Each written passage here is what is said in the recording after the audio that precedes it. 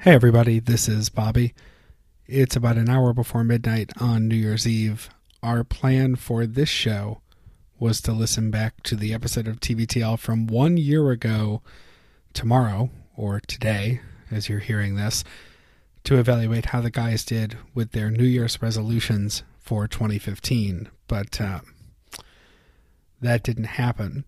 We haven't listened back. We're all out drinking or working or something. So, fuck you, or sorry. I don't know which one. But anyway, Happy New Year. Enjoy. Do you need wood? If so, please stop calling me Larry Wood Store.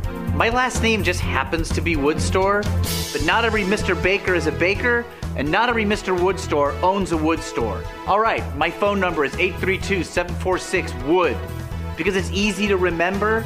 Also, I do own the website, woodforsale.com, which lets you browse a great selection of wood. Add wood to your shopping cart, fill out a billing address, click checkout.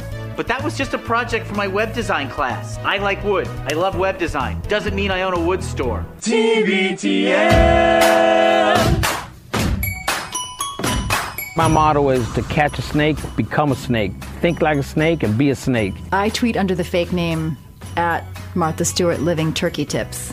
So when you see those, even though they're legit tips on how to prepare your turkey, know that it's me and I'm doing it as a joke. You have poor social skills. You have a problem. I have a problem? Mm-hmm. You say more inappropriate things than appropriate things. You scare people. No, I tell the truth, but you're mean. Type A, I'm not. Comfortable, caring, and serious about a relationship, I am. We do not know each other. This is all happening so fast. Can I get pregnant from this? Well, hey there. Welcome, everybody, to a Thursday afternoon edition of TBTL, the show that just might be too beautiful to live. Happy 2015. Woo! If we survived. That's my whistle. If this is still working, if this frequency is still transmitting, I don't know. We could be in a whole, The Road. We could be in a what's that one that they are, The Last Stand or The Walking Dead? We could be in a Walking Dead situation. We could be in a Mad Maxing. I don't know. As we record this, though, all of the plans and all of the preparations point towards this being the show that you're hearing on the 1st of January 2015. It is episode 1765 in a collector series. My name is Luke Burbank. I'm your host. You just heard from Camaro Kev, our friend from the Stack of Dimes podcast. Sean DeTore is here as well. Japan's numero uno mixer, fresh off of what can only be described as an upsetting night of coffee baths and midnight lovemaking, and a person who did probably zero of the above, Andrew Walsh, who is in California today, Los Angeles to be specific, but this week, as this airs, is down in Mexico. What are you looking forward to in Mexico, other than not hearing me say Mexico anymore? What am I looking forward to? What I plan on doing during this trip is I am the most boring vacationer. And I feel like in public radio circles, you work with a bunch of kind of smart, adventurous people, especially. And so everybody's kind of like, yeah, so I took a trip to, this exotic location, and it was ecotourism, and then we went here, and then we learned about this, and then we, I don't know, danced with the shaman. I don't know. I'm losing thread here. But what I like to do on vacation is... You dance like nobody was watching. Yes. You work with Jim Morrison? Yes, I did. Mother, I want to... Oh, man. That snake. 7 miles. But I like to do nothing on vacation. I like to float in a pool and read paperback books. And I know that, even though we're recording this before I'm leaving, I've stayed at the same place that we're staying at down in Mexico before, and I know that the pool has a built-in bar. I know that because I spent a lot of money in that built-in bar. And so what you do is... Oh, and this is one of those infinity pools, too, so the water kind of flows over the edge. So you just kind of hang over that. You're reading your book the whole time. And then you pick up your let's say, your screwdriver, your orange juice and vodka, and you realize you're getting near the bottom of that. So you just kind of float on over to the bar, and you put it down. And they say, another screwdriver, senor? And you say, si. And good Lord, my friend, there's nothing I didn't better. know you'd been studying Spanish. Yeah, it's Yeah, I'm pretty advanced, actually. When are you there? What are the dates, Andrew? Not entirely sure off the top of my head right now, but it's basically the entire week between Christmas and New Year. Will you be bringing the New Year in down there? Yeah, yes, I believe so. May I make a suggestion? Please. Why don't you head on over to the Cabo Wabo Cantina and watch the Red Rocker Sammy Hagar bring in the New Year like he does every year down there. So it's weird that we're having this conversation on the 1st, but like what I should have done last night. Oh, yeah. I mean, how was Sammy really Hagar? fucking with the space-time continuum. This is nice one, man. I have been to Cabo Wabo before. No Dumbass. joke. We went there. I did not know that the man himself will be there ringing in the New Year. Is that what he does every year, or are you just kind of Googling it for me now? I think he does do it every year, and that's why I did do the googly for you right now. Thank you. What are your Camaro? As a person who knows a lot about the Red Rocker, actually, Sure. What are the top 3 Red Rocker songs in your opinion? Well, it's. I think it's definitely number one's got to be something from the Van Hagar era of Sammy Hagar. So it's got to be like something off of 50. Oh God, that just Summer Nights off of 5150 is the best Sammy Hagar song of all time. And Summer Nights. I'm not talking about the song from the stupid Grease movie. That's it. Okay, That's Summer all I Night. will say. That's the best Red Rocker. I don't know that song. What are the chances, Andrew, that you and Genevieve will go see the Red? Will have gone and seen the Red Rocker last night, which has not yet happened as we record this. All I can tell you is I have a photograph of my family. and we're your all hands starting to disappearing. disappear. That's all I can tell you right now. It's unlikely This that is the we gross did that part. I last got to night. get your parents to have sex. I'm not happy about this next part. Wait, why do I have to have my mom sleep with Sammy Hagar again? Can somebody please explain that to me? Wait, you're growing out hair like Vincent from the Beauty and the Beast live-action movie. You're becoming half Hagar because your mom ended up mating with Sammy Hagar in this weird future verse that we've now created. Here's what I was thinking. Being that it is the first day of 2015 as this show airs, I'm wondering, do we have any goals? I'm almost afraid to ask. Do we have any goals this year as an assembled group? Tori? I don't normally make like resolutions or goals, but what I've started to do is I've been trying to see people as all connected and just trying to be like kinder to people and more understanding, even though I can get pissed off like the best of them, and I still do because I'm only human. But just, there's a documentary called I Am, and it's all about how we're all connected and how we should be, not trying to push each other down, but help each other succeed. Maybe It's all energy, man. It is all energy. So that's sort of something that I'm going to try to work on. Is just. Well, I'm glad because you have been a real dick the last year. That's good. Actually, sounds like a really, really good goal. And that's all because of this girl that I'm dating. She's really inspiring me. Not only to read out loud like a grown adult would, but to just sort of be kinder and see people as just one, Wow. Are you dating Sean, Bob Marley? I was going what were you gonna say, Sean, Walsh? it would have been funny if we had, because these shows are, playing out over the course of 10 days. It would have been nice if we could have seen some sort of like arc in your relationship, if we had kind of plotted it out throughout. And we for instance, I hope that the relationship's not over by the time this airs. Oh no! It's going to be ugly. No, don't Wow. say that. I don't think it will be. Why do you have to put that energy out there, Luke? Yeah, Hey, it's all I'm just energy. energy, Sean. I'm just energy. Damn space-time continuum It's keeps messing with your brain. God. Oh man! When you were talking about the infinity pool, Andrew, in Mexico, and the cocktails by the pool, it was making me think of like the relationship that I have every time I go to a place that has a pool. It's like in a warm climate, and they sell drinks at the pool. And this is always like when I sit down, I look at the menu, and I'm like, it's $15 for a purple palm, whatever thing. And then I'm just like, well, I'm going to have one, and then I'm going to go to the CVS and get a flask and try to do my own thing. I have the first one. I'm like, that really hit the spot. All right, I'm having one more. And then 4 in, I'm just like, this is the most magical day of my entire life. Yeah. And thousands of dollars later, it's like, boy, that was a fun vacation. I always start off so just horrified at what this is going to cost. and then there's just something about the combination of the sun and the surf, and the people just bring you the drinks in the plastic glasses, in the shatterproof plastic glasses. That's why I go with the all-inclusive sandals resort, so I don't have to worry about that problem. Do you have any goals for this? This is the kind of thing that you doesn't seem like you're going to say, yeah, I've got a whole checklist of goals. It doesn't seem like you. Oh, well, last year my goal was to be less judgmental. Really? Yeah, because I'd find myself goal.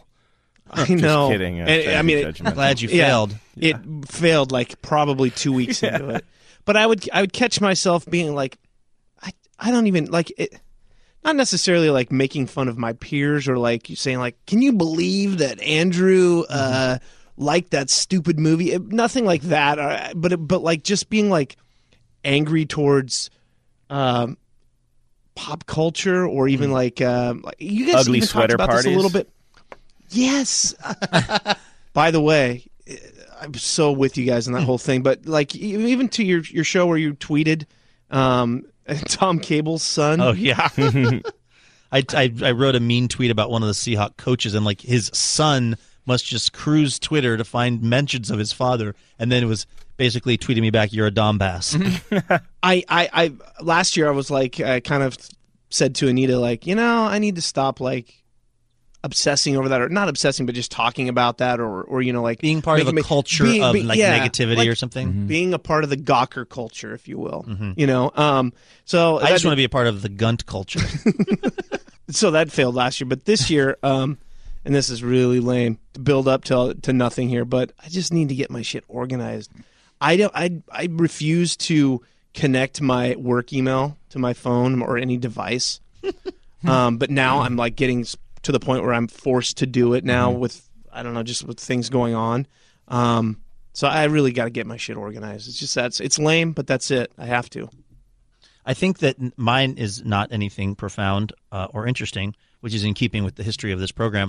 I think mine is to try to be more thankful. And it's like I am the luckiest son of a gun in the whole world that I get to do this for, one of my main jobs, and that I have the people in my life, you guys and my family and my kid, and like I've been doing this thing. It's funny. I've been this one jog that I do by my house. I stop in the middle, and I think I tell myself it's because I want to like have a moment and think about, for 1 minute, I try to think about everything I'm thankful for that day as I look out on the little ocean stuff.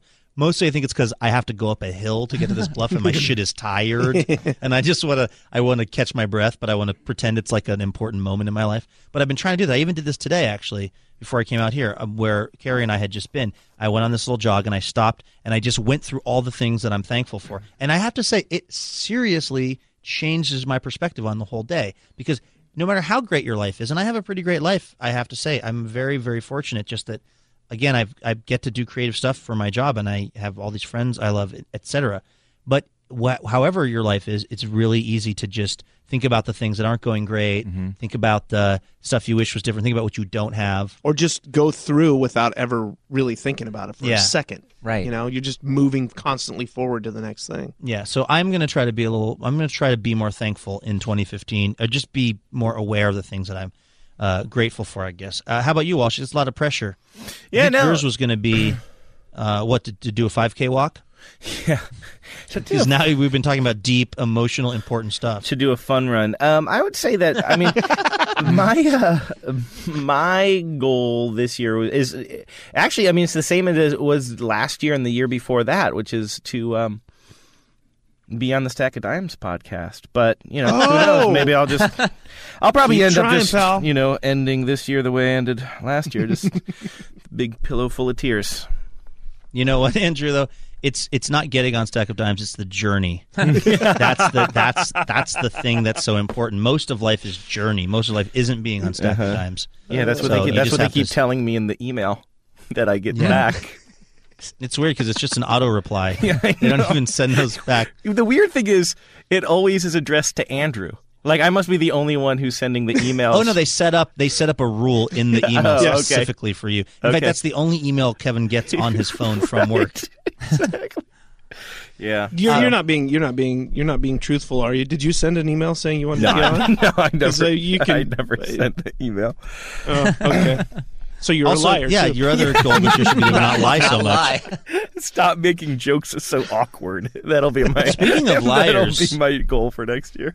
Speaking of liars, that brings us to our best of episode. Oh, and by the way, unrelated to liars, thanks to our show sponsor today, Colin Two's. Colin Two's sponsored us during the TBTL-a-thon. Thanks, buddy. We really appreciate it. Now, back to the liars.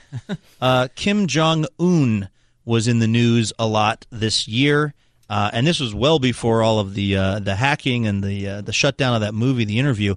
This was in the days of his disappearance and then his emergence with a limp that we speculated, I think, could only be gout. Anyway, plantar fasciitis, possibly. We had our Jay Buhner also suffers from that.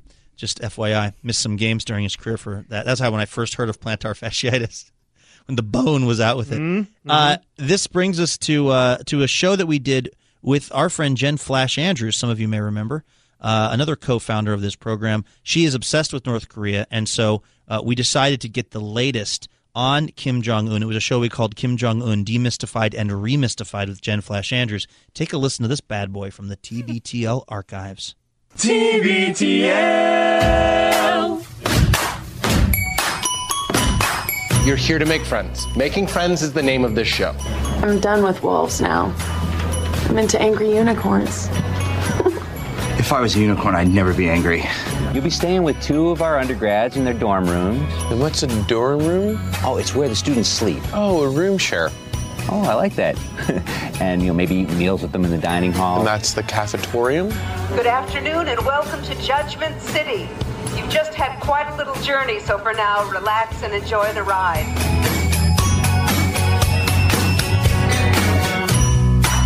Hey everybody, welcome indeed to Judgment City, also known as a Monday afternoon edition of TBTL. This is the show that just might be too beautiful to live. Let the fun begin.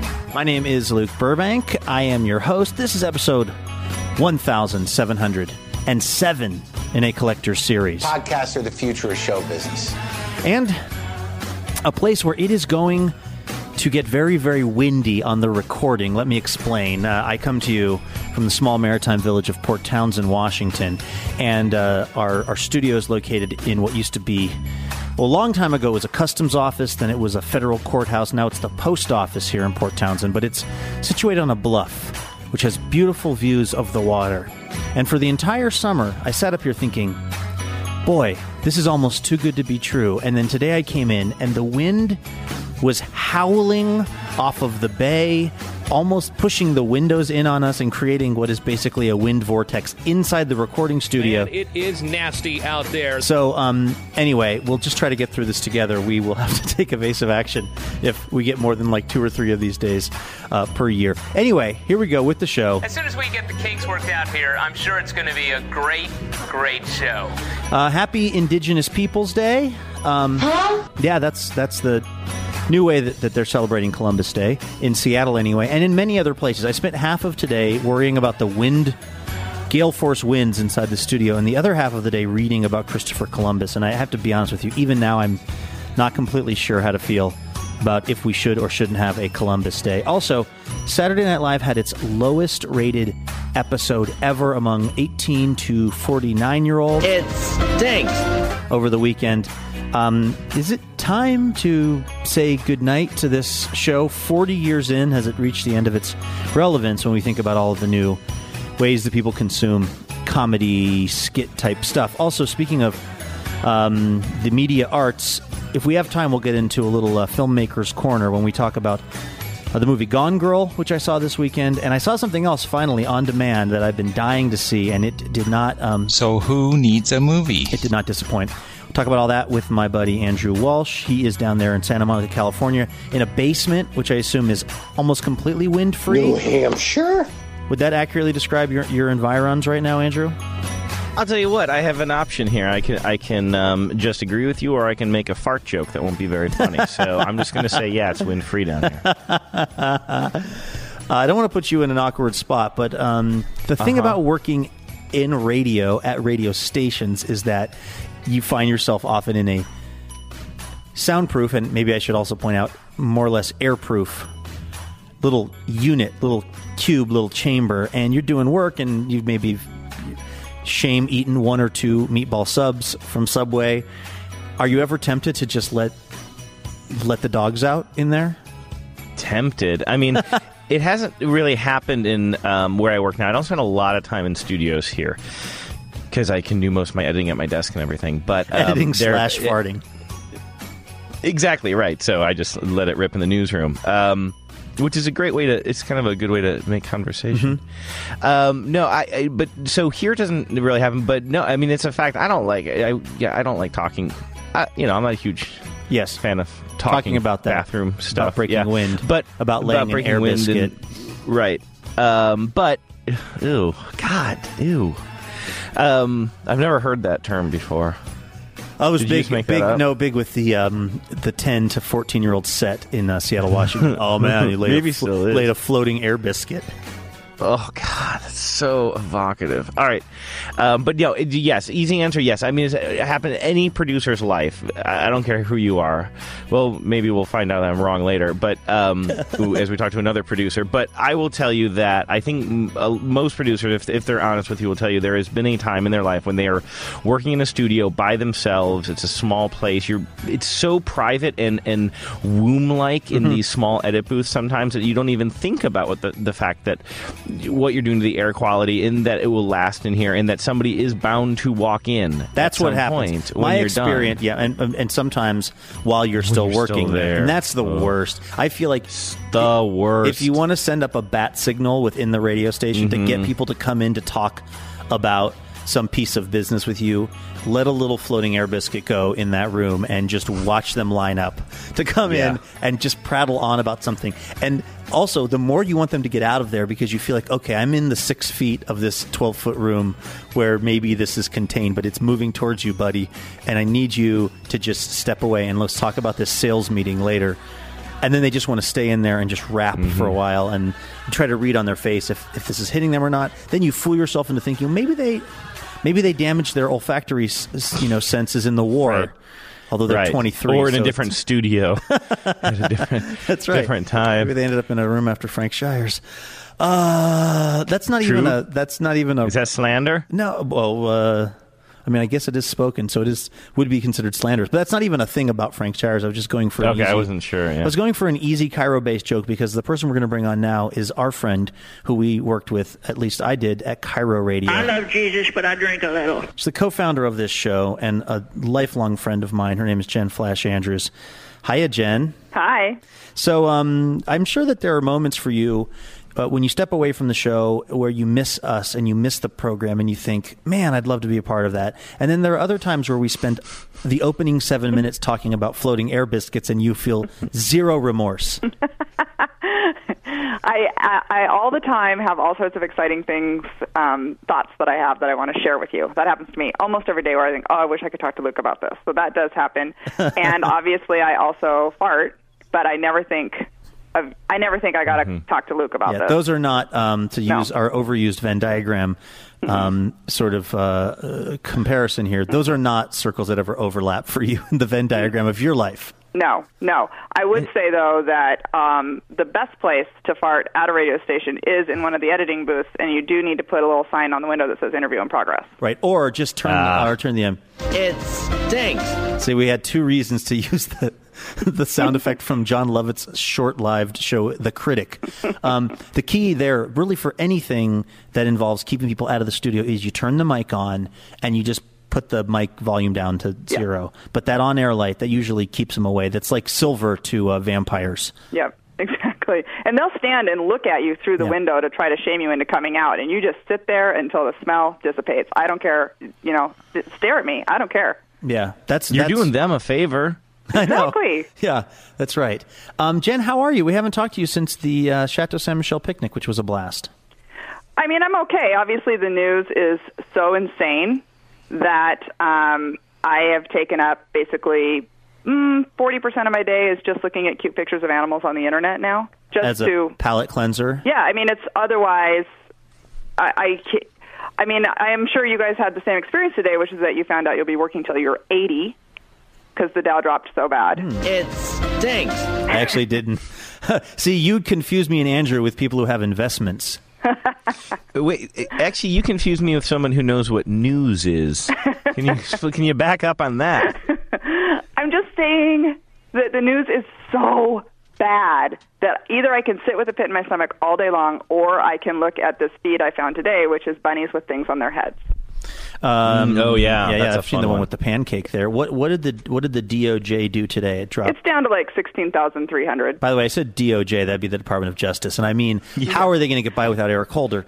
It's down how many? What? It was down to 16,300. Down today. to 23. That's basically 1 1/3%. It's always fun to talk, really late breaking news on a podcast, because when people listen to it, they will know what really happened. And I just always sound like an idiot. But, that's why we do this, because we love it. But sometimes you find that when you do say something that's prescient, you look really good. Like on Friday's show, I said that, and we're not going to go into sport ball talk, I promise. Mm-hmm. But on Friday's show, I told Andrew that his sport ball team was going to win handily on Sunday, and they did. And even though my sport ball team lost, which made me sad, I was still just mostly happy that I was right on my prediction. So there is an upside. If you nail it with the prediction, it can look good. If you want, we could just try to turn this into a marketplace segment. I can be Kai Ryssdal and can tell everybody.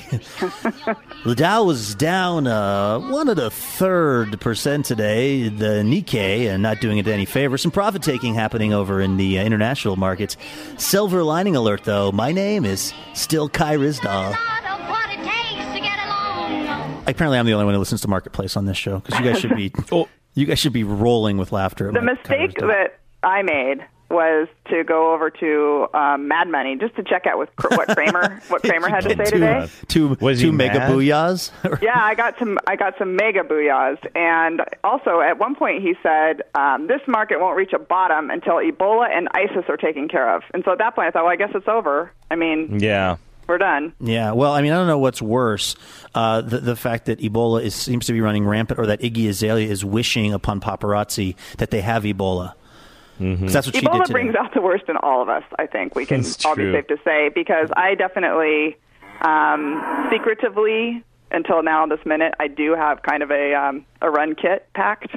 If I have to go hide in the woods like that guy that killed the Pennsylvania police guy. Oh, yeah, that If guy. I have to pull him, I can't think of his name, but there was another one earlier named Eric Rudolph, so I'll just say Eric Rudolph. Yes. If I have to pull an Eric Rudolph, I do have a go bag ready. Okay. You always have... By the way, I did find a Mad Money soundboard. Which is... let's see, sorry. Anyway, I'll just be playing that throughout the show, which I think would be pretty good for listeners. Jen, you've always had a go bag or a run bag. That's the thing about you. In fact, I would say if there's a problem with your run bags, it's that you're ready for the apocalypse, but you're ready to enjoy the end of the world in the style that you've enjoyed the non-end of the world, which is to say a lot of it seems to be dedicated to alcohol and entertainment. And yeah.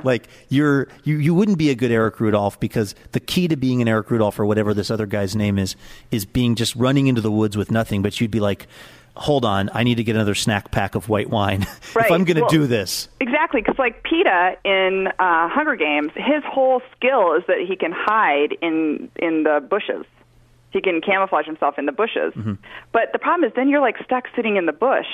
There's a boredom element there that would not work for me. Yes, exactly. So I know that I probably can't hide in the woods.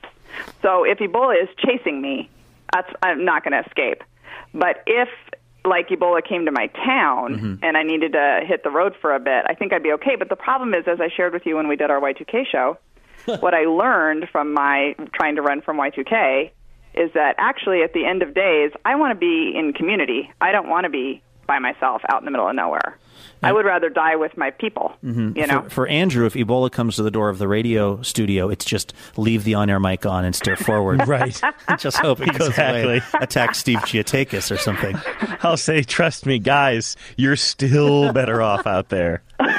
So, Flash, we asked you to come on the show because there's been North Korean news brewing over the last weeks because of the non-appearance of one Kim Jong-un. And early Friday morning, I guess it would be regular Friday morning, North Korea time, he was supposed to appear at the mausoleum that holds his father and I think his grandfather, and because it's the 69th anniversary of the movement, and he didn't show up, and everybody said, well, that means he's either dead or his sister has taken over or who knows what. So the plan today was to talk about the mysterious disappearance of Kim Jong-un, but we actually have some breaking news here. TVTL breaking news. Which is what exactly, Flash? Can you fill us in? Well, North Korea Broadcasting is claiming that he showed up at a scientific academy in order to give guidance. I'm really glad, by the way, Jen, that you wisely zeroed in on a key part of this story, which is North Korean media states, because I have not seen any photos. This place that he showed up at doesn't sound like a real. Does not. Sorry, this is CNN is auto loading some nightmare. Thanks, CNN. Another reason we hate you. I'm just trying to look up a little background on what this weird scientific reserve was, and they start playing a Chase Bank ad. Anyway, he supposedly showed up at this place, but there are no photos of him being there, and it's reported by the North Korean news agency. Well, here's the thing. So last week they were saying that this was reported at HuffPo and it was reported at Daily Beast, and I'm sure many other places, was that North Korea was saying that he needs 100 days to recover from an injury because when he went to a military drill, he decided to take place in the drill, and he worked so hard doing all of his, crawling under stuff and all the stuff in Officer and Gentleman. When he was doing all of that, he injured himself. So, first of all, we all know that's not true. He carried Deborah Winger. It was exhausting. It's like if they said that he showed up at a doctor's office in suburban Pyongyang to have his ankle x-rayed, I would be maybe more interested in believing the story than that he needed to go give scientific guidance at the scientific center. I wish I could find the exact article I was reading earlier where they had somebody from somebody who was, I think, an ambassador from North Korea to another country was describing, or maybe it was the news agency itself, was describing what Kim Jong-un did at this place. And the quote was just really wonderful because it was like, he went to a vantage point, he looked through a spyglass, and then he remarked, it was beautiful. And it was like, and then somebody apparently just pulled like a whistle, and then he slid down a dinosaur, and then it was like, put in another hard day of work, Kim Jong-un. You went out there, you hobbled out there with your gout or whatever, you stared through this thing, and then you pronounced it to be beautiful, and now you're done. Don't you think, though, if he was really okay, there would have been 1 million pictures of this distributed by the North Korean news agency? Yes. I am sticking with, I have 5 possibilities. Oh, good. The first one, I know you're going to discount right away, but Andrew might be with me on this. Okay. There could be a sci-fi element here, a Land of the Lostian kind of. He might have accidentally went into an elevator and is now in another multiverse. That, let's just. I said it first because it's probably not true. But he also, you're right, I like to think that maybe he's talking to a talking lion right now who may or may not be God. Yeah, no, an Aslandian kind of situation would be wonderful. Yeah. Perhaps a Lost. Maybe he's in Tunisia. Mm-hmm. I don't know. I mean, there's a lot of, but that's just number one, and that's probably not true. Okay. Well, I mean, what we know about the multiverse is that on some level, if you think about it, that has to be right, though, because if you believe that I do, that space is infinite, that means that there are an infinite number of possibilities as well. And so there is a universe in which Kim Jong-un is both still the dear leader of North Korea, but he also went into a Land of the Lost sort of thing. Because oh my God, do you guys want to get high and go back to my dorm? We're already at your dorm, bro. That's how high you are. I'm already staring past you oddly at a TV that's positioned next to another TV. Jen, that's a reference to Andrew's, what do you call it, a kill floor? I mean, a apartment that you had in college? Anyway, okay, so that's option number one, that he's fallen into some kind of a Land of the Lost wormhole multiverse type of situation. What's another possibility? And by the way, I agree with you about the multiverse thing. What I'm confused about is whether or not there are actually portals. Mm-hmm. So that's really where it breaks down for me. Is I'm not positive that there's a portal. Okay. But if there is, he could have gone through one. Okay. If there is a portal, what we know is that when he went through it, his hat fell out on the wrong side, and he had to reach back through and pull it through right as the portal closed. Yep. We know that much happened. Okay, number 2 is that he's dead, and I don't think that's true. Oh, this raises actually a legitimately interesting question, Jen. Do we wish for the death of Kim Jong-un? Or would it seem fair to us or just to us if he were dead? I think it is just if he's dead, but I'm not going to wish for it because I've learned recently that karma is really important in my personal life as a woman. Talking about the Seahawks losing on Sunday? That's how you get paid. Yeah. So I'm going to say that I think it would be certainly just for him to be dead, but I'm not hoping for that. Okay. I don't think he's... I don't know. I mean, here would be the argument for why it's possible he is deceased.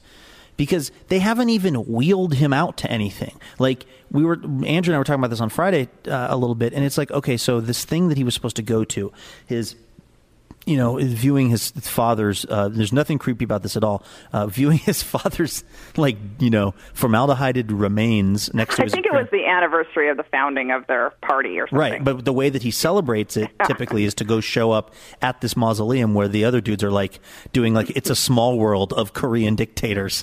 And you get on a little coal, cart and you go through and then, So anyway, I guess I was just thinking they knew that it was important for him to be there because everybody was starting to talk. And there's no strategic advantage I can see. And I am obviously a North Korea scholar, so I know a lot about just the region in general. I can't see any strategic advantage to them downplaying Kim Jong-un's viability and health as a human. You know what I mean? Well, no. Okay, so you think there's a possibility. Well, I mean, obviously the reason that you called me is that I've read a book. Mm-hmm. I mean, I think it's been pretty clear that I read a book about North Korea. Nothing to Envy. Nothing to Envy by Barbara Demick, and so that is why I know more than you. Yes, that is true. This. Everything you say is true so far. Okay. Can I just finish that statement, and then let's move into the more learned part of this conversation based on your reading of the book. I think that the possibility that he's dead does exist, and it's because if he did die, they wouldn't know what to do exactly, and they'd be just trying to figure out what their next move was so as to preserve as much of the power and as much of the cult of personality as they could to keep everybody in line. Now, if he weren't dead, if he were just not feeling great, don't you think that they would have prevailed upon him that we have to hobble you out to this thing at the mausoleum, or we have to set up a whole elaborate thing where you're just sitting down, and it's like Princess Bride. You can be sitting on a bed. Maybe you have no strength in your body. You just tell the media to the pain, and then you explain, and you hope that they give up before they figure out that you don't have any strength. Don't you think they would have done something along those lines with him? Because it's so important for him to seem like he's, healthy and in control. That's my thought anyway. I actually, that was the thing, because one of the things in Nothing to Envy is that she made a really point of explaining that, a really good point about how when people are brainwashed to the level that the North Koreans have been brainwashed, when his grandfather, who I think was like Kim Song-il, or I can't remember what it was like Kim Song something or Kim Il-sung, when he died, the whole country went batshit. I mean, they lost their mind, weeping and wailing in the street, flogging themselves. I mean, like biblical stuff, like out of their minds, freaking out when he died, because they thought the world was ending because they were so brainwashed into thinking that he was the be-all, end-all, like a god. And so I think you're right in that there might be some level of they got to kind of get it together. Oh my God, I'm freaking out! The thing is, his whole problem, I think, is that he does not rule over a group of people that are like the group of people his grandparents ruled over, because however cut off they are from the world, my sense is they have to have more of a sense of the outside world than. From where? I mean, are they not? I mean, is there? They don't have TV. They don't have nobody who has a cell internet? phone in the entire country. There's no internet. No, I mean, if you look at the satellite picture of North Korea, it's completely dark because they don't have anything. It's just hard for me to wrap my mind around the idea that you could keep that many people completely out of the loop on everything and anything. But I mean, I guess if you either that or if you have CenturyLink as your provider, that's another way that you would speak as a CenturyLink customer. Not to complain, but anyway, it's like being a North Korean, really. I mean, I think I can identify. Okay, so Jen, back to why you think that they would want to fake him being dead. Well, I think that if he is dead, I think it is possible that they would not be announcing it right away because they're kind of getting a plan together. Right, but would there be any reason that they would want to actually kind of do a misdirection where they like kept him out of the mix for a while because somehow they think it'd be better if a reverse Weekend at Bernie's? Basically, exactly. I can't think of any reason unless they were going to have bring him back from the dead, like Jesus. I mean, I could see him pulling that. Ooh, that would be smart. Have him, claim Rise that from the he's dead. claim that he's dead, and then have him lying in state, and they're doing one of those crazy 50,000 person ribbon flag demonstrations that they do in North Korea that are amazing. I'm not saying that that's a good way to spend your entire national budget every year, but it's beautiful. I mean, it's gorgeous to watch. And if they do it, we get a consulting fee, for God's sake. But then he sits up. He's in the middle of the square of all the people with those flags, and then he sits up. And then he's like, "Do you smell what The Rock is cooking?" Because one of the things is their references are a little behind ours. So it may be kind of 90s. But anyway, think of how impressive that would be. Yeah. No, I mean, That would be I think we've come up with a perfectly good reason for them to be pretending he's dead. Okay, so any other? Okay, so possible That's two. Land of the Lost, possible dead or not, or not fake dead, or fake dead. Okay, my next one is that he's locked up somewhere, that he's actually in some kind of custody. Ooh, that one is very interesting. Whoa. To me. And that's my Tell us, favorite. who would have the power or authority to lock him up? Well, if his advisors all got together. Okay, have you ever watched Survivor? Because what you have to do is make an alliance. Okay. It's very important. So if his advisors all got together and they made an alliance, and he didn't realize it because he thought he was in an alliance. Who's the John Rocker in this story? Did you watch? Are you still watching that show, Jen? No, I am not still watching it, but I faithfully watched the first 8 seasons.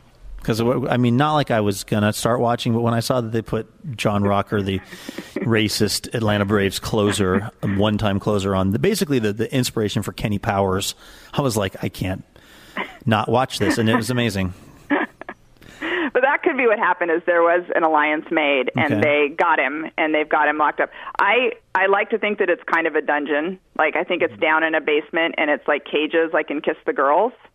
And he's down in there, and he doesn't know what's going on. And I don't want to, I said on Twitter, I mean, obviously he should have some pillows to prop up his hurt ankle. I'm not a monster.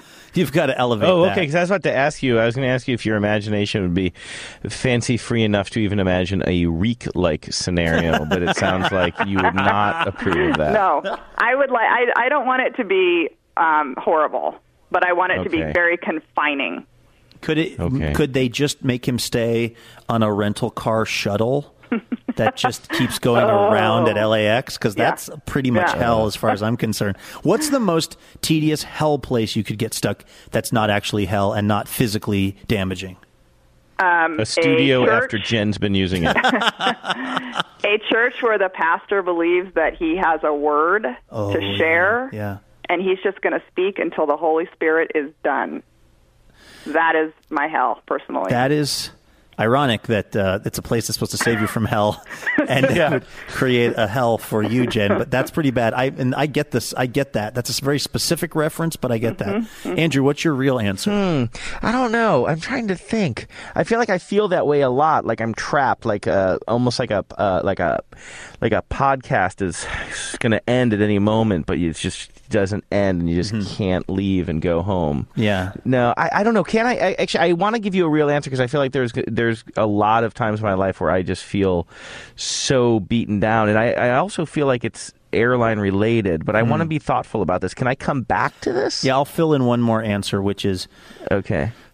I don't mean to throw my hometown under the bus, but the Port Townsend post office, where this very broadcast originates from, the line is always pretty long, and it's long because I've got another one. I'll do two. Okay. So the line is always. Andrew, use your time wisely. You're supposed to be thinking. Yeah, don't. I am Stop thinking. affirming me. I think I have. Stop talking about how you're thinking and do more thinking. So one is at this place, because what happens is this is small. I mean, Jen, God, if anybody knows small town life at this point, it's you. Yep. A place like the post office, nobody's in a hurry. And so it's where everybody's catching up, and everybody knows everybody. And the people that work behind the counter, they know the people that are coming up. And it's just really friendly. And also, it turns out there are about 37,000 options with each piece of mail. So it's like, what rate do you want it to go? Do you want to know if the other person gets it? Do you want to have it be insured? How much, there's like so many questions to ask. It's not just like, hey, please take this to Tucson or something. So it's just, there could be 3 people in line in front of me and you're in for a good 30 minutes because everybody's just chatting. And even though I'm trying to get fully into my PT cruising mentality, which is where I'm just like, hey man, I'm just here, I can't quite get rid of my city life need to get through that line more quickly.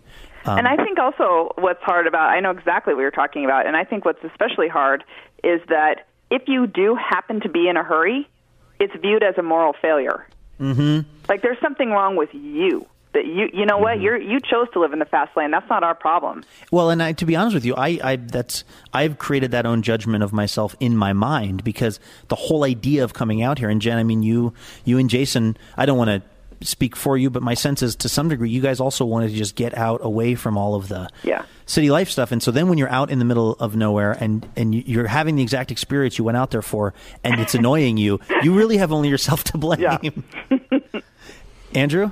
I have a couple now, actually. Okay. One is embarrassingly cliche, and I hate to say it because I always said I was going to be the guy who came to LA and said this. But honestly, if you want to talk about like me trapped in a tedious hell, like it's the 10 on the way home, like every single day. Like it feels so long, and like I drive a manual transmission as well. And if you don't, I mean, it's just you just get on the highway. It's only 10 miles away, but you're like, all right, this is going to take over an hour, and it's just like inch by inch and just constantly clutch in, clutch out, clutch in, clutch out. I think that was your problem. I think you might have to ditch the Scion, bro. Yeah. You know, the funny thing is Genevieve just got a new car. She also got a manual transmission. She decided to stick with it. They still make them? That's madness because we're both fans of the manual, and especially when you're not in stop and go traffic, I'd still stand by it. But oh my God, there's just something about. I mean, especially at the end of a long day, on my way to work, it's no problem. And again, Jen, I apologize. Like honestly, I swear to God, I always said like I'm not going to be the guy who moves to LA and complain about the traffic any more than I'm going to be the guy who's going to complain about the price of popcorn in a movie theater in an airport. Like it's just like these are the realities of life, and I just think it's just so cliche and boring. But if you want me to be honest about just like those moments where I'm just kind of like you feel so trapped and you're just like looking at the clock and it's like slowly just crawling and everything is crawling and time is stopped. I would say that. And also, if I can throw in a second one, kind of boring again, but true. Waiting, I cannot stand waiting for breakfast or brunch. Like I've done it a lot when I was younger. I used to feel like it, but like to me, you mean it's waiting like, outside the restaurant?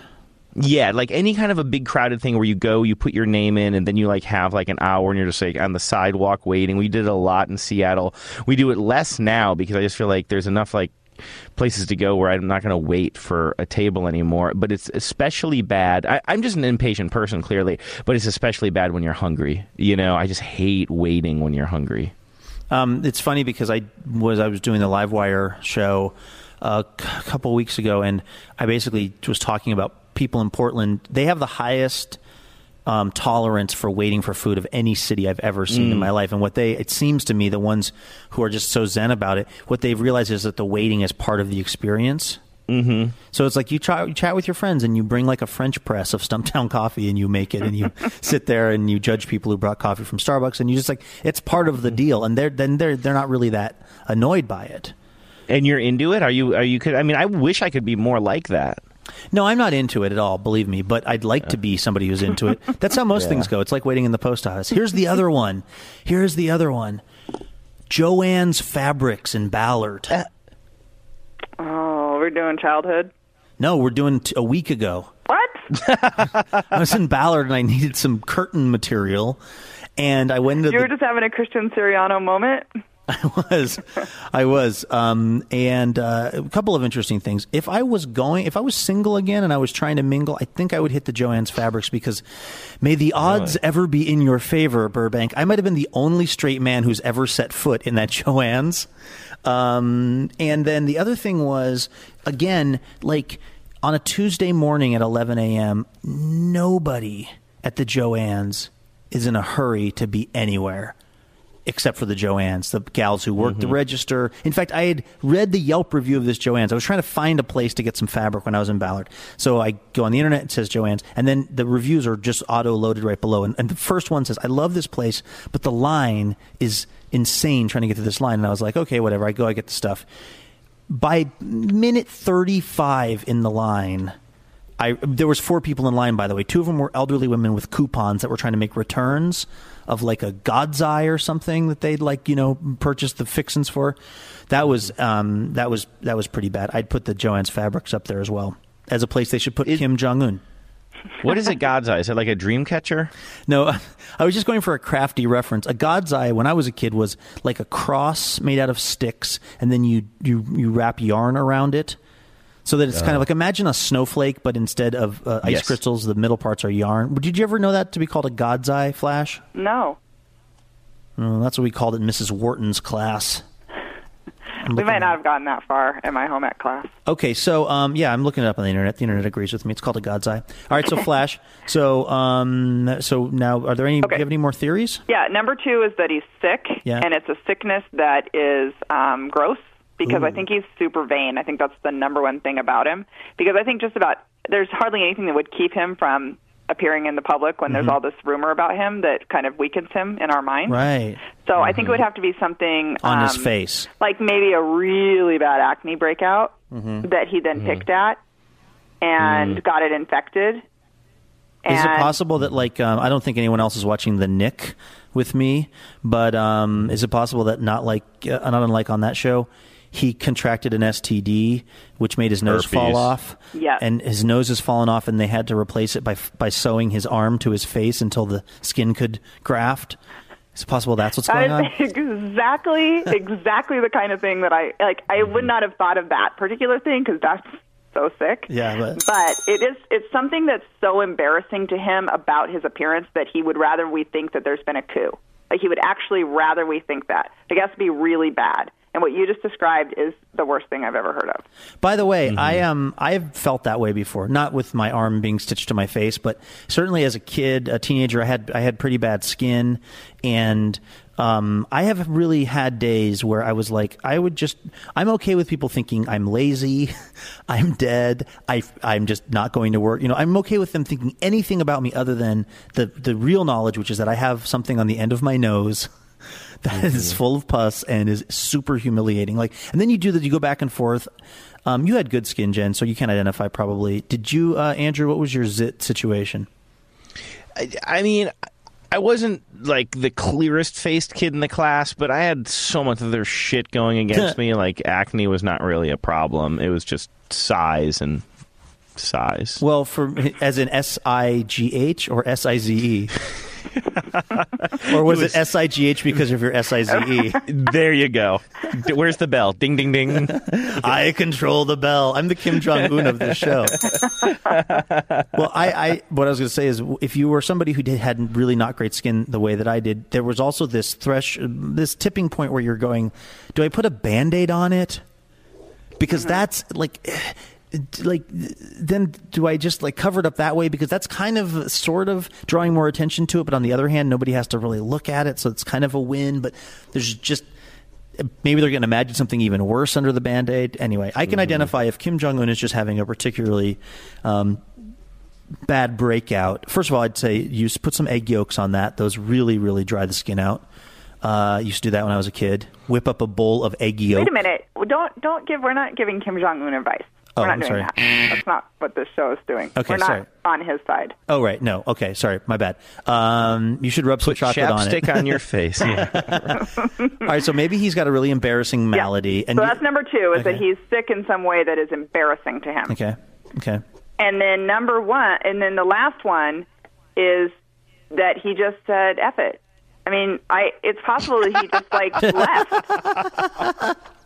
You know what I mean? He just realized, I want to see, boobs and drink booze, and I don't want to pretend that I'm this, stoic person anymore. I just don't want. I want to have I want to be. You've also, by the way, described 20 hours out of his day when he's not looking through the viewfinder at the science giving reserve guidance at the science giving center. Guidance. He leaves him with about 23 hours and 45 minutes with which to look at boobs and drink alcohol. Yeah, Jen. But he wants to do it more freely, I think, and with other people, because he has to literally do it by himself because he's the only person allowed to do it. You know what I mean? Is it possible that it's more like he had kind of like a Tom Cruise in Jerry Maguire right. moment where basically she's been making all the right moves, and he's been, like the leader of the People's Republic of North Korea, but really it didn't add up to a hill of beans, and he really just, like, he has like a Renee Zellweger type of girlfriend. And he realized he just wants to be happy. Yeah. Yeah. That'd be kind of great, wouldn't it? I mean, it's possible. That would be kind of a happy ending to this story. With Dennis Rodman, right? To go back to my theory from Friday. I just want to imagine them in a bubble bath together. You know what? Just finding happiness. That's what we're all trying to do.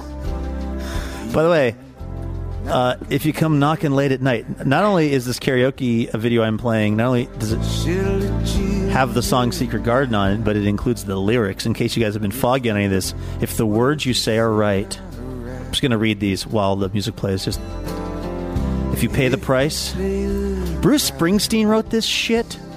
This is the guy who wrote Thunder Road. She'll let you deep inside. Do you feel like Bruce Springsteen, who I really enjoy his work typically, do you think that he thought this was a good song when he wrote it? Or do you think that he just was like, well, it's for Jerry Maguire, this was good enough? I believe that most musicians think the songs that they write are good. I would guess that he liked it. Well, I guess he liked it, but I mean, they have to know that some are stinkers. It's like my mom. We have 7 kids. She has to know some of us are cuter than the other ones. She can't be like, they're all great. I mean, she kind of knows what's up. Okay, so, well, those are 5 possibilities, Flash. The only ones that, as far as I can tell. So, according to my, learned reading of that book. Every time I read that book, Yeah, I think, if looking back on those possibilities, I think embarrassing face malady or death. Those are those are the two most likely. Those are your top. Well, I'm not saying that I'm rooting for those. No, but I mean in terms of what you think are most probable. Yeah, because nothing else makes sense if you think about it. Like, nothing else, nothing short of those would cause him to miss so many things. And then when he finally makes his appearance, I put that in quotes, which you can't see because this is audio. When he makes his appearance, there are no photos of it. It's reported by the North Koreans. It's at some remote scientific range where it's like, it just, I don't think anything less intense would cause him to miss this many days of work. Although he does, in fairness to him, he has a lot of vacation he has to use. We're coming up on the end of the year. Yeah, exactly. Use it or lose it, buddy. Too. It is your fiscal year. A lot of people. Yeah. October. What part of he's got a ton of mad hours. He's trying to just unload. What part That's of a the Cairo HR thing, joke. That's mostly for Jen. Did either one of you ever take advantage of your mad hours? No, of course not. Jen actually. Jen, maybe you would have. I mean, I thought Jen might have. Yeah. No, I didn't. No, because this is not to be critical of anybody at Cairo. So here's the thing at Cairo. They have these mad hours, which is actually a great idea, which you can volunteer, and then you can get, they'll pay you your normal, what you would make for that day at working at Cairo, but instead you're helping the community. It's actually a wonderful thing. The problem is that you still have to do the work you were supposed to do when you get back, basically. So, to me it was like anybody who can actually take mad hours, it's probably not really very important to the company. They're the people who will get laid off when layoffs come. I mean, that should be the biggest red flag is that they use their mad hours. All their mad hours. Like, okay, so you were helping create potable water for people in sub-Saharan Africa. And, turns out the mailroom just hummed along. So anyway, it's been great having you here, but... All right. Okay. So that's the latest on Kim Jong-un's. I will believe it, by the way. I'll believe he's not dead when I see a photo of him from someone from an outlet that's not the North Korean news agency. Right. I agree. And for the record, I think he's locked up. You think he's locked up? That's your most likely. That's your number one? That's my number one. What's your number one, Walsh? Oh, it's just boring. My honest number one? I mean, obviously the thing I'm rooting for is the he's on the 10. Thing. I mean, obviously. He's sitting on the 10 somewhere. He was trying to go to a Lakers game. I could be wrong, but I'm pretty sure I saw him on Friday on the way home. Horrible driver, by the way. In all seriousness, which I don't know why a serious answer would be fine. Yeah, I think that he's got an illness of some sort. I don't know if it's like an embarrassing illness, but I believe that he has an illness, and they're concerned about the weakness factor. Okay. That he'll look weak. Yeah, because you don't want the dear leader to seem right. weak. Yeah, and if he's lost weight and he doesn't look like a gummy bear anymore, Right, exactly. They lose some points there because one of the huge important points about keeping the North Koreans under his thumb is their belief that he is in fact made out of a gelatinous material and is delicious. Dashing and daring, courageous and caring, faithful and friendly. Sorry, I was just listening to I literally was using this Gummy Bears intro as the as a sound check earlier. So you wait, this is the Gummy Bears. You played this for me before. Jen, did you know the Gummy Bear that we used to play? Gummy Bear, Gummy Bear. Remember, it sounded like Womanizer. Oh, what is that? I mean, that was a sound effect, maybe. But I never knew about the Gummy Bears cartoon, which Andrew, you grew up watching, right? Yes, and I did. And the reason I played this for you a few months ago was because I totally forgot. We are the Gummy Bears. Remember that? We used to play that all the time on TBTL. Yeah, Andrew, is that not on the cartoon? We are the Gummy Bears. We really No, this is the theme song that I remember. Oh. Yeah, and this was a show that I totally forgot. Like, this a show I watched a lot as a kid and then totally erased from my memory, completely erased from my memory until somebody told me about it, and I was like, holy shit. And I went back, and it was like a strange... I don't remember ever seeing the Gummy Bears cartoon as a kid. No, I don't either. They didn't play. They only played that there in the Frisbee Belt of Ohio, where you grew up, Andrew. Speaking of Frisbees, by the way, we mailed out all the TBTL swag, and we were very glad that people are enjoying it. We've also noticed a few people who enjoyed the Frisbees with their dog, and the Frisbees are now destroyed. We'll mail you a new Frisbee, but I don't think these Frisbees are really. I don't think they're really. It never even occurred to us that we should ask for like dog-proof Frisbees. Of course, that's what people do with Frisbees. They throw them for their dogs. If you have a dog that's bigger than like a Paris Hilton sized dog, it's probably going to destroy the Frisbee. So maybe don't throw it for them. But if you did get your Frisbee destroyed by a dog, I am looking at a stack of like 20 of them, and we'll totally mail you a new one. Sorry about that. All right, let's do a top story or two here real quick. Hello and welcome to Top Story. It is in the city of Seattle today, Indigenous Peoples Day, replacing... Well, it's not really replacing Columbus Day. I guess it's Columbus Day if you want it to be Columbus Day, and it's Indigenous Peoples Day if you want it to be Indigenous Peoples Day. This is a sort of long-running controversy. Should we celebrate Christopher Columbus, or should we honor him? Should we have a Columbus Day or not? Because we now know a lot about Christopher Columbus that's not particularly great. There was the part about him not really discovering America, which puts a major dent in the argument that he should be one of the heroes of this country. And then there's today I seriously was spent a couple hours reading about what Christopher Columbus did when he was over here. And let me just start out by saying, where I started with the Columbus this morning, I was talking to Carrie about this, and here's what I said. I don't know. It's like, I know Christopher Columbus wasn't the world's greatest guy, and I know, he ended up in slightly the wrong place, but it's like, how do we decide which people we're going to honor? I mean, if you go back far enough, probably almost anyone we're honoring had slaves and was probably a terrible person by our standards today, because people were just terrible back then. They used violence and threat, and also we're assuming that the people that he displaced were great. And maybe they were keeping slaves of some other people that they had taken over. I mean, the world was a really brutal place back in those days. So that was where I started the day. And then I read for a couple hours about Christopher Columbus. And by the end, I was like, we can't honor that guy. He just seems like he was a really, really just terrible, terrible person.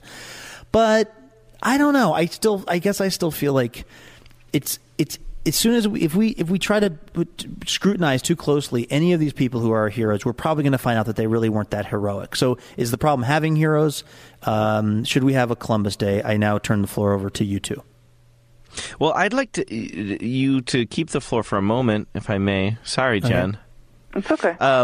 But can you give me some some pull-out examples that really turned you? Some anecdotes? Well, because I'm not well versed on this. Well, basically what happened, mainly was this island, the first island that he showed up at, or the first island where he sort of went and lived, the population was reduced by something like 2 or 3 million people over the course of about 9 years. What he did basically was he shows up on this one island and he notices that the locals have gold in their ears, and they're apparently a peaceful lot. Some of them are actually scarred on their bodies because he figures out that this is because they're basically like a peace-loving people, and people have been coming over from other islands and attacking them and taking them away as slaves. And he mentions in his notes that these people are docile and easily turned into servants. And then he gets some of the guys who have gold in their ears, and he basically holds them hostage and says, "Take me to where you got the gold from that's in your ears." And then he there was an account where his brother had a woman paraded through the town. This is all happening over in basically the Caribbean. He never got to the U.S. proper at all, but he was the governor of Dominica, I think it might have been called, what he called this island. Anyway, he was the governor, and at one point the account was that he had a woman. His brother had a woman dragged through the streets naked and then had her tongue cut out because she had apparently said that Christopher Columbus was of low birth. And he apparently said to his brother, "Way to stick up for the family" over that event. Now, that's just one little anecdote, but he was apparently just an incredibly brutal guy and just saw everybody who was non-white as just a person who was to just be dominated and used for whatever you want. There's another account from his buddy. He named one of these islands for his childhood buddy. By the way, I'm not reading. This is not from the. I'm not reading from FARC or something. This is all actually legit, somewhat scholarly discourse on Columbus. But one of the things was he named one of these islands for his buddy. I forget the guy's name, but anyway, the guy sailed over, I think, on Columbus's second voyage with him, and the guy writes in his own notes how excited he was because Columbus had found this local woman there and basically turned her over naked to the dude. And then the dude's writing this jolly, hilarious anecdote about how he wants to have sex with the woman, but she doesn't like it and she's scratching him with her claws. But then he beats her enough with a rope that it was as if she was raised in a whore's school. This is the story that Columbus's buddy is telling about that one crazy time where Chris Columbus gave him this lady to, do horrible things with. So it would seem that he was a very, very awful person who just was extremely racist and whether intentionally or not led to the genocide of this island. And I forget the name of the indigenous people who were on this one particular island. But again, they went from being 2 or 3 million to being 50,000 during the time Christopher Columbus was kind of in charge of the place. Okay, yeah, I'm sold. Indigenous Peoples Day it is. But then on the other hand, it's they talked about somebody who was trying to diss. Actually, I was watching this. I was reading or watching something where somebody was trying to point out how lame Christopher Columbus is. Oh, it might have been John Oliver. And he was talking about how the Vikings had actually been to the U.S. or been to America first. And I thought, if you want to talk about rapey people, the Vikings kind of wrote the book on it, right? And then I started thinking, in those days, everybody was just taking everything by brute force. It's awful, but it's unless somebody, not those peaceful tribes. Well, I guess not those guys. Again, but it's the other thing. The other big criticism of Columbus is, what they call the pre-Columbian era, essentially before Christopher Columbus came across the ocean. Because before then, these continents were still operating pretty discreetly. But then once he came over, it changed the world, and it led to basically Caucasians really doubling down on their horrible treatment of people of color who were typically living, in a much simpler life. I don't know if you can blame Columbus for that, because if he didn't do it, somebody else was going to do it in 5 or 10 years. I don't know. Do we have to celebrate a day dedicated to the guy who did initiate it? Well, here's the reason to celebrate him. Jen, at any point, jump in here if you care about this or if you think I'm off base. Here's the reason to celebrate Columbus. He did not discover America, but what he did do is he was the first person to come over to this side of the world and then go back to Europe and say, hey, it's over there. Check it out. It's awesome. So he essentially created the link. Now, if you're somebody who's, of Native American extraction, you would say that wasn't a great thing because it led to a lot of heartache over here and a lot of murder, which is totally true. But it's he did do something pretty scary, which is he sailed out onto the ocean. Also, side note, now they don't think that anybody thought no real smart people thought the Earth was flat at the time Columbus sailed. It was pretty well known at that point that the Earth was round. So it wasn't like he sailed off of what he thought was going to be a cliff. It was still scary, though. You're sailing out into the ocean. I mean, I've sailed from Seattle to Port Townsend. I know it's terrifying out there on the high seas. We got stalled by Kingston. We're sitting out there in the doldrums. It was hard to start our motor. I've lived it, people. But anyway, it's he did do this thing, which is probably for terrible reasons, which is he wanted to get rich. And he was also an idiot because he thought he was in India. But he sailed across the ocean and he opened up this entire world for an entire continent of people that wasn't open up to that point. So that is kind of something. I mean, it's not a non-accomplishment in my mind. But is that the reason for the day? I'm not a fan of these days that go on forever. Like if the year after Pearl Harbor you want to have a Pearl Harbor Day and everybody gets the day off, that's fine. But that shouldn't go on for thousands of years. Same with 9/11. Same with all of these things. I mean, because like you said, life is messy and our belief systems and our values change. And we don't still hold to the same kinds of things that maybe we held to 100 or 200 years ago. And so I don't think that these should just go on forever. I think you just have, and I hate all the, National Coffee Appreciation Day. I hate all that kind of stuff. I figure everybody has something. If you say one thing about Administrative Assistance Day, or if you even call it Secretary's Day, this call is over. I think that everybody has some things that are meaningful to them, and whether it's, a Jewish holiday, a Christian holiday, Dawkins' birthday, I don't care. Like everybody has the band. Yeah. Exactly, both of them. Wouldn't that be great? Dawkins, Richard, and the band. Get them both in there. But I'm thinking that if everybody just has 5 days a year that they can use for the things that are meaningful to them, whether religious or otherwise, just leave it at that. That's a really interesting idea. Go for it. Yeah, because it's interesting because you raise an intriguing point, Jen, because in a certain way, just saying like straight up, like using December 7th as an example, saying like, well, a couple of years after Pearl Harbor, it's on everybody's mind. That's when you should celebrate it, but after a certain point, let it go. I think, well, that is the whole purpose of designating a day, so that when you no longer have anybody living from that generation, you can still remember that day what happened, and whether you want to use it just to remember the lives that were lost, or to even think like, yes, this is the world we live in, and as you guys always say, if you forget your TBTL history, you're bound to repeat it, and that's a obviously kind of hokey thing to say about history, to repeat it. Oh, sorry, doomed. What did I say? You forgot it. Bound. You said bound. Sorry. See if you'd listen. Yeah, sorry. And remember. But how do we decide that Pearl Harbor Day is more important than any other day when horrible things happen? The day Katrina hit. Right. I mean, lots of things happen, Right. and we don't have days for all of those things. And I think and that's why I say you raise an intriguing point. I don't necessarily disagree with you, but it makes me think, because I do sort of think that, well, I am glad to know, if it weren't for Pearl Harbor Day, I don't know. I'm also an idiot, but I don't know that I would necessarily remember that it's December 7th. There's a reason for it. But why do you think it's important that you remember it's on December 7th? I don't know. I don't think there's anything wrong with... Never trust a Japanese person. Yeah, exactly. I mean, I think that's kind of the main... Those are the days I don't talk to my Japanese friends. I'd like to thank our Japanese listeners. Glare at them. We've enjoyed having you with us for the last 1700. Sugoi, indeed. We are no longer Japan's number one morning show, Jen. Yeah.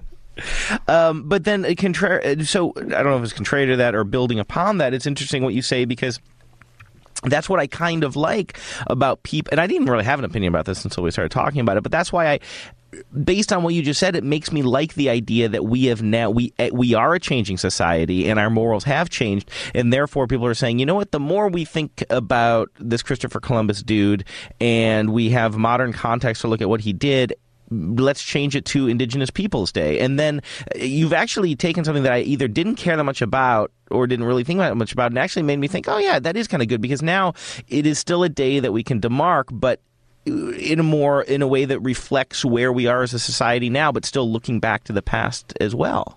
That's kind of interesting. I think mean, it's probably not interesting, but Andrew, let me throw a couple things. One, don't feel bad about not having thoughts on this until we started talking. I read a quote from T.S. Eliot today. One doesn't know quite what it is that one wants to get off the chest until one's got it off. So, well, thank you for helping me. So there you go. That's a little clearance on that. I actually, Jen, I hadn't thought of it the way you described it either, but I think you're totally right, because the other thing is the way that we think about the world changes, and the way we think about our heroes changes, and the kind of people we hold as heroes is going to continue to change. And also the other thing is we almost never have the accurate story about any of this shit. You know what I mean? It's like we love Thomas Jefferson, except he also was probably raping his female slaves. It's like we venerate these people, and we have this. I mean, look, I don't know enough about Pearl Harbor. I know that it was considered a sneak attack. I know that it was preemptive action from the Japanese, from our side of things. But I'm sure that there's more nuance to that story. Even Pearl Harbor, there's more nuance to that story than we probably realize. Certainly, Hiroshima and Nagasaki are also days we should be remembering if we're remembering Pearl Harbor, because a lot more people died in those events. I'd like to welcome back our Japanese listeners. Now that I'm pointing out how awful, and I mean that really, how incredibly awful those events were and unnecessary, they've now found. Anyway, I guess. And don't you think it's just? All of this is confusing and messy and hard to get the full exactly what happened story. And time is hurtling forward. And I just feel like also we're not all going to always agree on these things. And why are we having federal holidays about stuff like this? Yeah, I don't understand the point. Well, it's this notion that like we have to remember what the hallmarks of this country are, and also remember the events so that we can, as Andrew said, we don't repeat the history. But of course, it doesn't stop us from repeating the history. And it's this odd thing where, what is it going to be 10,000 years later, and we're going to be performing some ritual, our future generations are going to be performing some ritual of remembrance of something that happened 10,000 years ago, which, by the way, will be so bastardized at that point. Can you imagine how, it'll be like, and now put the banana in your ear in honor of 911. You know what I mean? It'll become a completely, they won't know what happened exactly on the day, and they'll have the wrong heroes and the wrong good guys and bad guys, and it just... There's no way for us to really have the impact that the idea of remembering these days is supposed to have, typically. And so also, I want to say that Indigenous Peoples Day is really awkwardly named. I would agree with that. I mean, but I would like to say that I'm looking forward to Banana in Your Ear Day. I know you are. A lot. Yeah, I know that about you. Is there a reason that, I know in Canada they say First Nations. I learned that from the Vancouver Olympics, which was one of the many things I learned from the Vancouver Olympics. Well, that's the the Indigenous Peoples Day thing is because you had a bunch of liberals getting together to it wasn't named by Rush Limbaugh. That's why it's called Indigenous Peoples Days, because nobody could agree on which group of people should be honored. So it was let's honor everybody. And in fact, it's amazing it's even called Indigenous Peoples Day. Probably they would, if they were there for 20 more minutes, it would be called Peoples Day, but also okay if you're not a person. Yeah, I'm just not a fan of government holidays. I guess that's what it comes down to. Give everybody 5 days, and they can celebrate it with the things that are meaningful to them and their family, and leave it be. That's my ruling. But what about entrenched ones? Because, I don't want to be one of those people who takes this to a ridiculous place to try and argue with you. Because, I think we all can agree that Veterans Day, Memorial Day, these are not one day in history. These are ongoing events. We're constantly losing people in overseas battles. So I'm just going to assume that we're on board with that. But, the 4th of July, obviously, that is becoming that is so entrenched and it's part of our culture. And, Jen, does it even matter to you whether or not it's actually marking a certain day? But it's just something that's just a modern tradition at this point. I don't like it. The 4th of July. No. Oh, really? I thought for sure. Yeah, I'll toss that. And frankly, Veterans and Memorial Day are embarrassing to me too, because nobody actually honors them or remembers them on those days, and that's I agree kind with of you on that. I think it's embarrassing. I actually had a knock on the door. This is kind of a saucy story. Oh, okay. But on Memorial Day, Jason and I, it was our first day off in months and months and months, and we decided to have mommy-daddy time in the middle of the day, which was super exciting. Yeah. And right as we decided to commence, yes means yes, we heard a pounding at the door.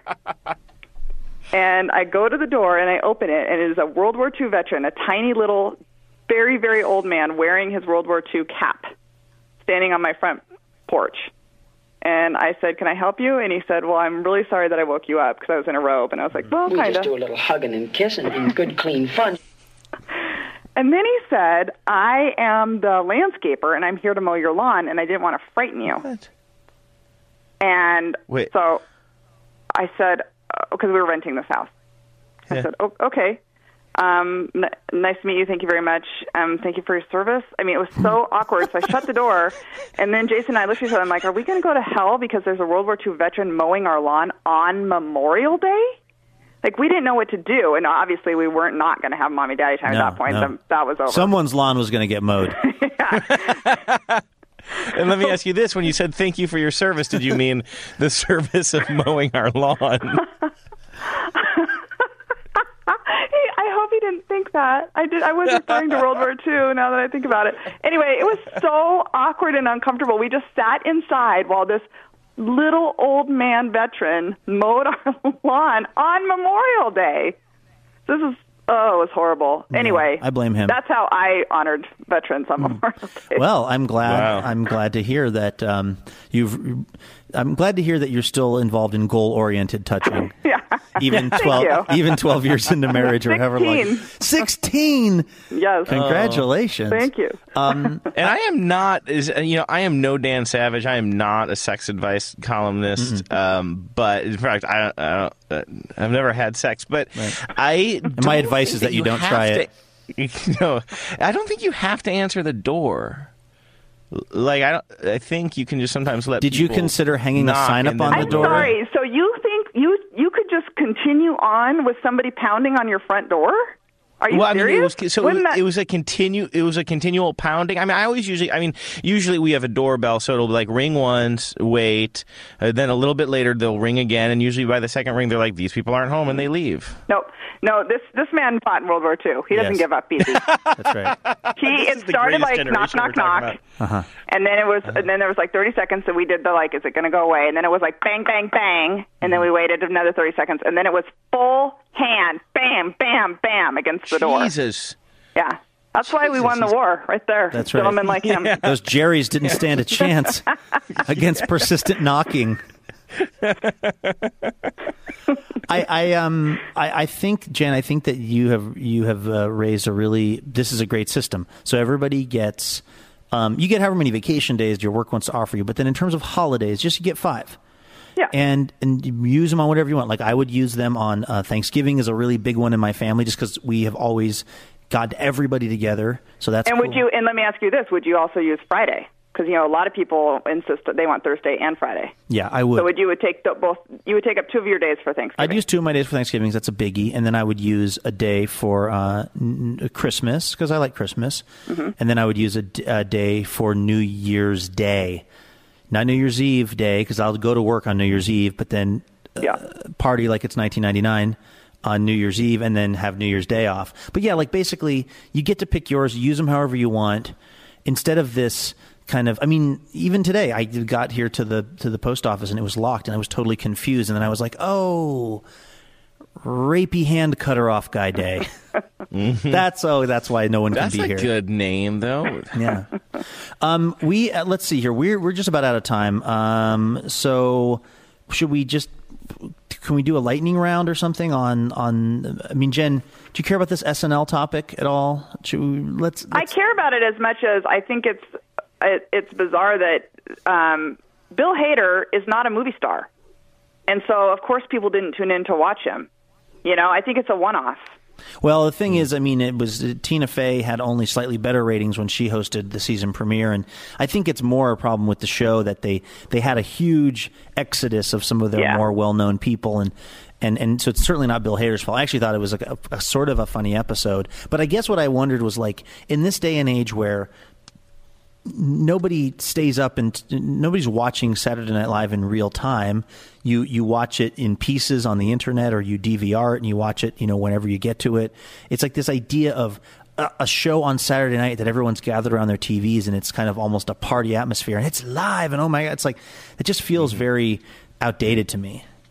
Except that it's one of the very few things that's happening live. It's being filmed live. And yes, you're right. We are watching it the next morning or whatever. Most of us watch it delayed. But it did happen live. And we have few of those things left in the world that I think it's valuable. I do too. I don't like the show anymore, and I haven't watched it in a really long time. I see, bits and pieces. I actually like the fact that we live in an era where the best parts bubble up and I can watch it on Monday morning and, whatever blog roundup type of thing. But I would say it's not hurting anybody with the possible exception of NBC executives, I guess. But it's like it's late at night. I don't watch it. A lot of people apparently aren't watching it, but it's not hurting me. And I guess you throw in Jen's argument about it is just nice to have something that's really live that isn't sports. So we lose that, and it's just sports and SNL. Something happens that goes, somebody says the F word, something goes wrong or remarkably right, and it's there. It's broadcast live. There's something very exciting about that. And also, hopefully it will remain an incubator. You know what I mean? I don't think I would have known who Kristen Wiig was until that show came around. And so even during years maybe when it has these kind of fallow years, maybe there will be a gem or two as far as and it's called Taran Killam. Their career. There's a gem happening right now. I mean, that show he is going to be the next Will Ferrell. I mean, he is a star. Really? And he's being born on the show, you know? Oh, that's so funny. I think A.D. Bryant is, for me, it's Kyle Mooney. Kyle Mooney. I think so too. He's really phenomenal. We were Addie was the one who turned me on to his like weirdo videos that he was making before he was on SNL. But Inside SoCal, I mean, that's one of the better public access shows I've ever seen. Absolutely is. All right, quickly here.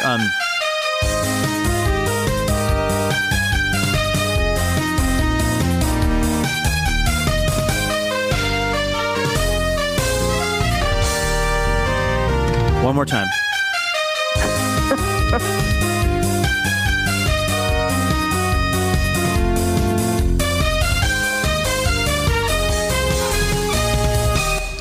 I went and saw Gone Girl over the weekend, and Andrew, I know you saw it, and Jen, you read the book. So actually, I did not see the movie though. But this is interesting perspective because I know that there's a lot going on in the book, and so they had to decide. David Fincher, the director, and the woman who wrote the book also wrote the screenplay. So I feel like if I'm being critical, as I will be in a moment here, of her screenwriting, it's, at least I'm blaming the right person because it was like she was responsible for both of them.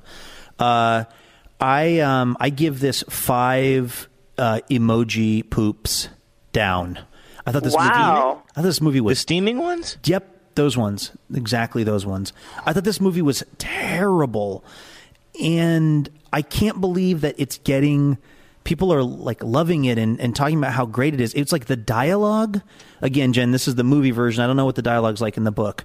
But the dialogue in the movie, particularly at the beginning, the first like 15 minutes of the movie, it's that kind of rat-a-tat-tat where like the Ben Affleck and his wife, and I'm not going to try not to spoil anything, but anyway, they meet, at this party, and they're having one of those conversations where it's like each person's saying some incredibly witty, tightly wound thing, and then the other person, like, they don't even take a breath. They just come right in with their thing. And then the other person and you're just like, doesn't somebody have to breathe in this conversation?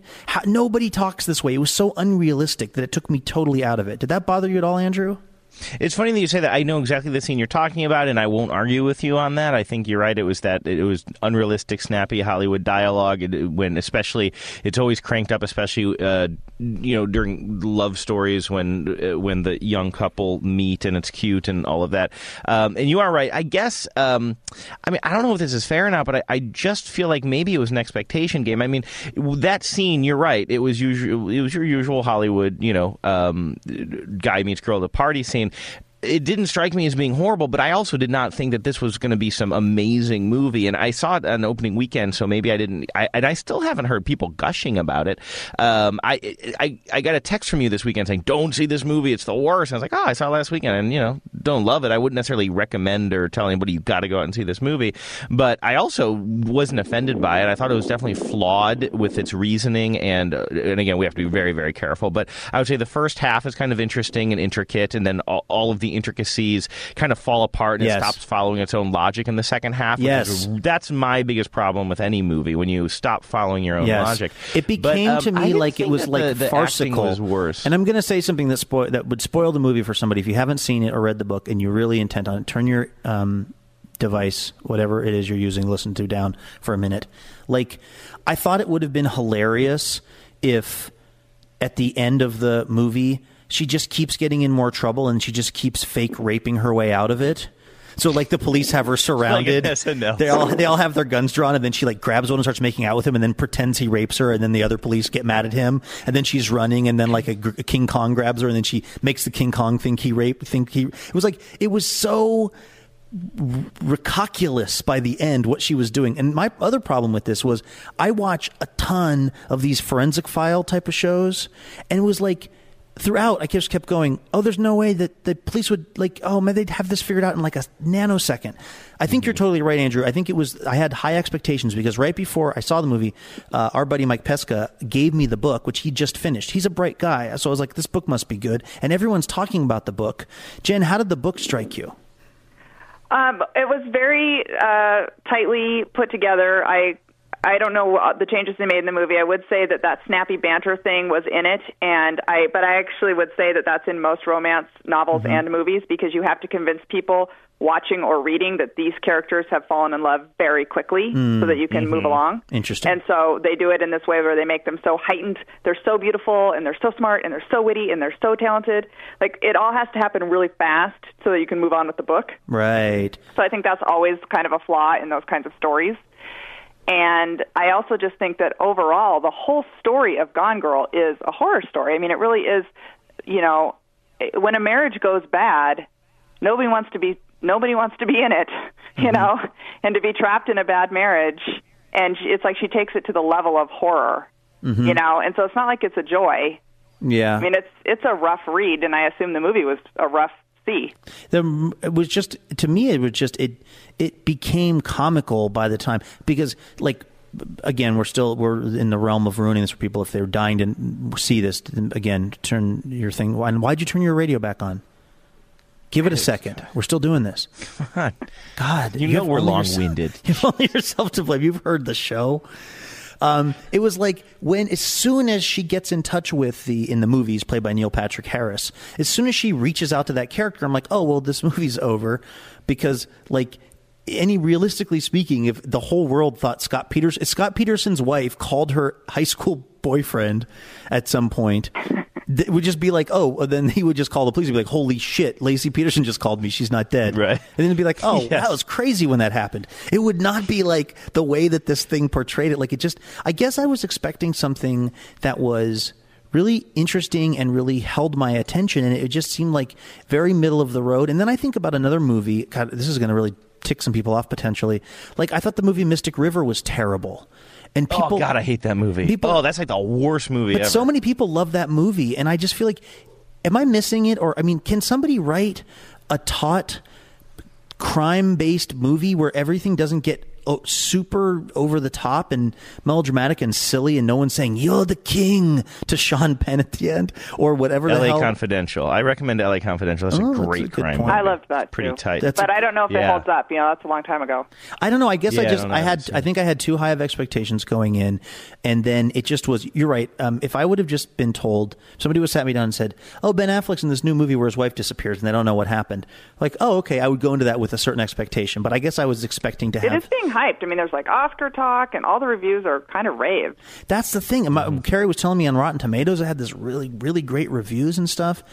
So that was a disappointment to me. I will tell you what was not a disappointment to me: Snowpiercer, which I purchased on demand, and I thought was. I'm dying to see that. I don't know why. I wanted to see awesome. that in the theater so bad. I know it's still good on your TV, though. I'll tell you that. Good. Jen, do you have any interest in Snowpiercer? Do you even know what this is? Yeah, I did have some interest for a while, but then I heard that it kind of degenerates into massive violence in the second half. Let me think. It's rough. Definitely less. The end is not as strong as the beginning. But it's not really an interesting psychological experiment, and it's like really interesting to think about. It really makes you start thinking. But then it just turns into just a massive bloody free for all. And it's not. It's not any more than. Not any more than Pulp Fiction. Then mixed with 300. Okay. No, but Tilda Swinton is unreal in this movie. She's so amazing. So I would recommend Snowpiercer over Gone Girl for what that's worth. But again, maybe I just need to lower my expectations or something. I was considering seeing the Skeleton Twins, although because they're showing that here in town, and they keep showing previews for it. I love both of the people involved, but I feel like haven't we seen this would be called, what would you call this, pre-criticism? I'm criticizing a movie I haven't actually seen yet. The problem for me is it's like we know this movie. The siblings, they used to be close, and now they're estranged, but they're stuck back at their parents' house because of a crisis. And then they lip sync to a Jefferson Starship song. And, it's like, I kind of feel like I know everything this movie's going to do, But yeah, it seems like it'll be a schlock-a-seg. I feel like what's going to make that movie work really well is going to be the chemistry between those two, Wig and what's his name? Bill We were Hader. talking about him, Hader. And I believe they probably really do have a chemistry. And I'll bet you I would get a lump in my throat at times watching that film. But I know that everything around. I'll bet you I get everything I need out of the trailer. You know, like I think that it would be. I have, even though I was going to say that I have a pretty high tolerance now, especially considering the types of shit that I wouldn't be caught dead seeing when I was in college because I was a dumb snob or thought I was. Now I'm much more kind of like, oh, whatever. Vives and I went to see Into the Storm. Why not? Horrible movie. Good popcorn. You know, like I'm. But there is something when a movie kind of takes itself seriously, but it's really, really corny. Like that's the type of stuff that I have trouble, or even just super cliche. That's what I have trouble choking down. Jen, what's a good movie you've seen of late that you want to recommend to people? What's your favorite movie you've seen in the last 3 months? It could be a rental, and it could be pressure question. Could be in a theater. Man, I've just seen so many really bad movies lately. Do you have any movies you'd like to steer people away from? Mortal Instruments. I didn't even know that was a thing. Terrible. Okay. I read the book and I talked about it on TV show a long time ago about it's a young adult fiction, but it's about a world. All these kids live in Brooklyn, but everything you've ever heard of is true, like fairies and vampires and like all the myths are all true. And anyway, it was kind of an interesting idea for a book, but the movie was terrible. Okay. I saw This Is Where I Leave You. Oh yeah. Yeah. And that's one where I had a reverse situation where kind of the reviews were all pretty blah. And I enjoyed it. Yeah, it wasn't great, but I completely enjoyed it. It was one of those where I sat there the whole time with a smile on my face. It was interesting to see that Tina Fey continues to have her one Achilles heel, which is vulnerability. She can't do it. And I think that's probably the way she is in real life. I mean, I think most of us have, we put on our tough candy shell. And I think that's her when she's acting, when she needs to show true vulnerability, she falters in those moments. It's always a little awkward, and you realize, she's trying to act vulnerable. That's interesting. Yeah, I can see that. Well, let's see. What about Interstellar? I've seen 80,000 previews for that. I think that looks cool, but Carrie was like, thumbs down. I don't even know what that is. That's Matthew McConaughey. It's directed by Christopher Nolan, and it's like Matthew McConaughey and the young gal that was a Princess Diaries and is now a woman and very famous. Anne Hathaway. Happy Women's Day, everybody. Happy Indigenous Women's Day.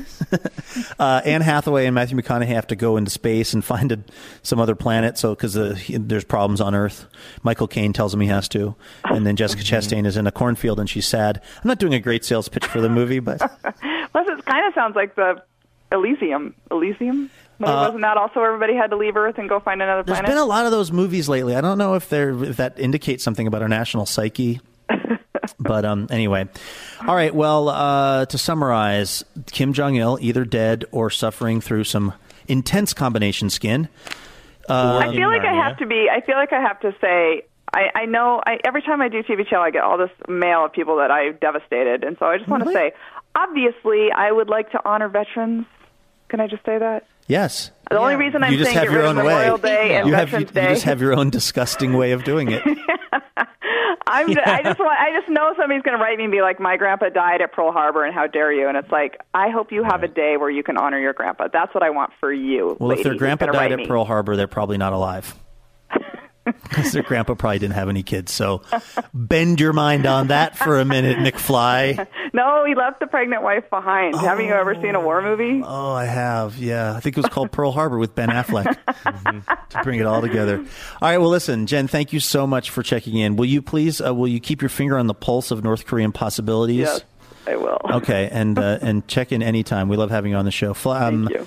What do they call you again? Andrew Walsh? Yeah. Oh, my name? Yeah, it's Andrew. Andrew Walsh, thank Hi. you for being on the show. And thank you for having me. Congrats on your Browns. Thank you. I'm That sorry could be that taken so many ways. it was a bittersweet day. Oh, please, whatever. The Seahawks lost. Into every life, a little rain must fall. Don't let that temper your excitement over your Brian Hoyer-led Browns. You sing I will your say song. this. That's right. I know You we're sing your wrapping song. up. Yeah? But we did have, for the first time since I've been in LA, we had a whole bunch of, the game was actually broadcast, the Seahawks game. So the first time ever, we actually were able to have a whole bunch of people over to watch the Seahawks game. Oh, great. And So I got you to ruined say, it. I missed that so much from Seattle, having people over to watch the game. So, and it was a bunch of Seattle fans, actually. So, Oh, man. you know, even though we lost, it was a good day of bonding for me. Well, I'm glad you enjoyed yourself. I was busy You were probably giving Rudy murder eyes. I swear to God, if you come over here one more time, every time you do that, he throws an incompletion. We have a complicated relationship. All right, everybody, have a great Monday. The rest of it anyway. Jen. Oh, yeah, Jen, you guys say it. You say it, Skeleton Twins. Okay. You lead the way, Andrew, and then follow. Take it home, Flash. I've never said the beginning part Well, before. let's It's get weird. crazy. Wait, okay, so, wait, honestly. No. Okay. Yeah, I know. I got really nervous for a second, Jen. My mind went See, it's harder than it blank. looks. I'm not even joking. It really is. Man, never let me start the show. All right, we'll talk to you tomorrow, everybody. Remember, no mountain too tall. And good luck to all.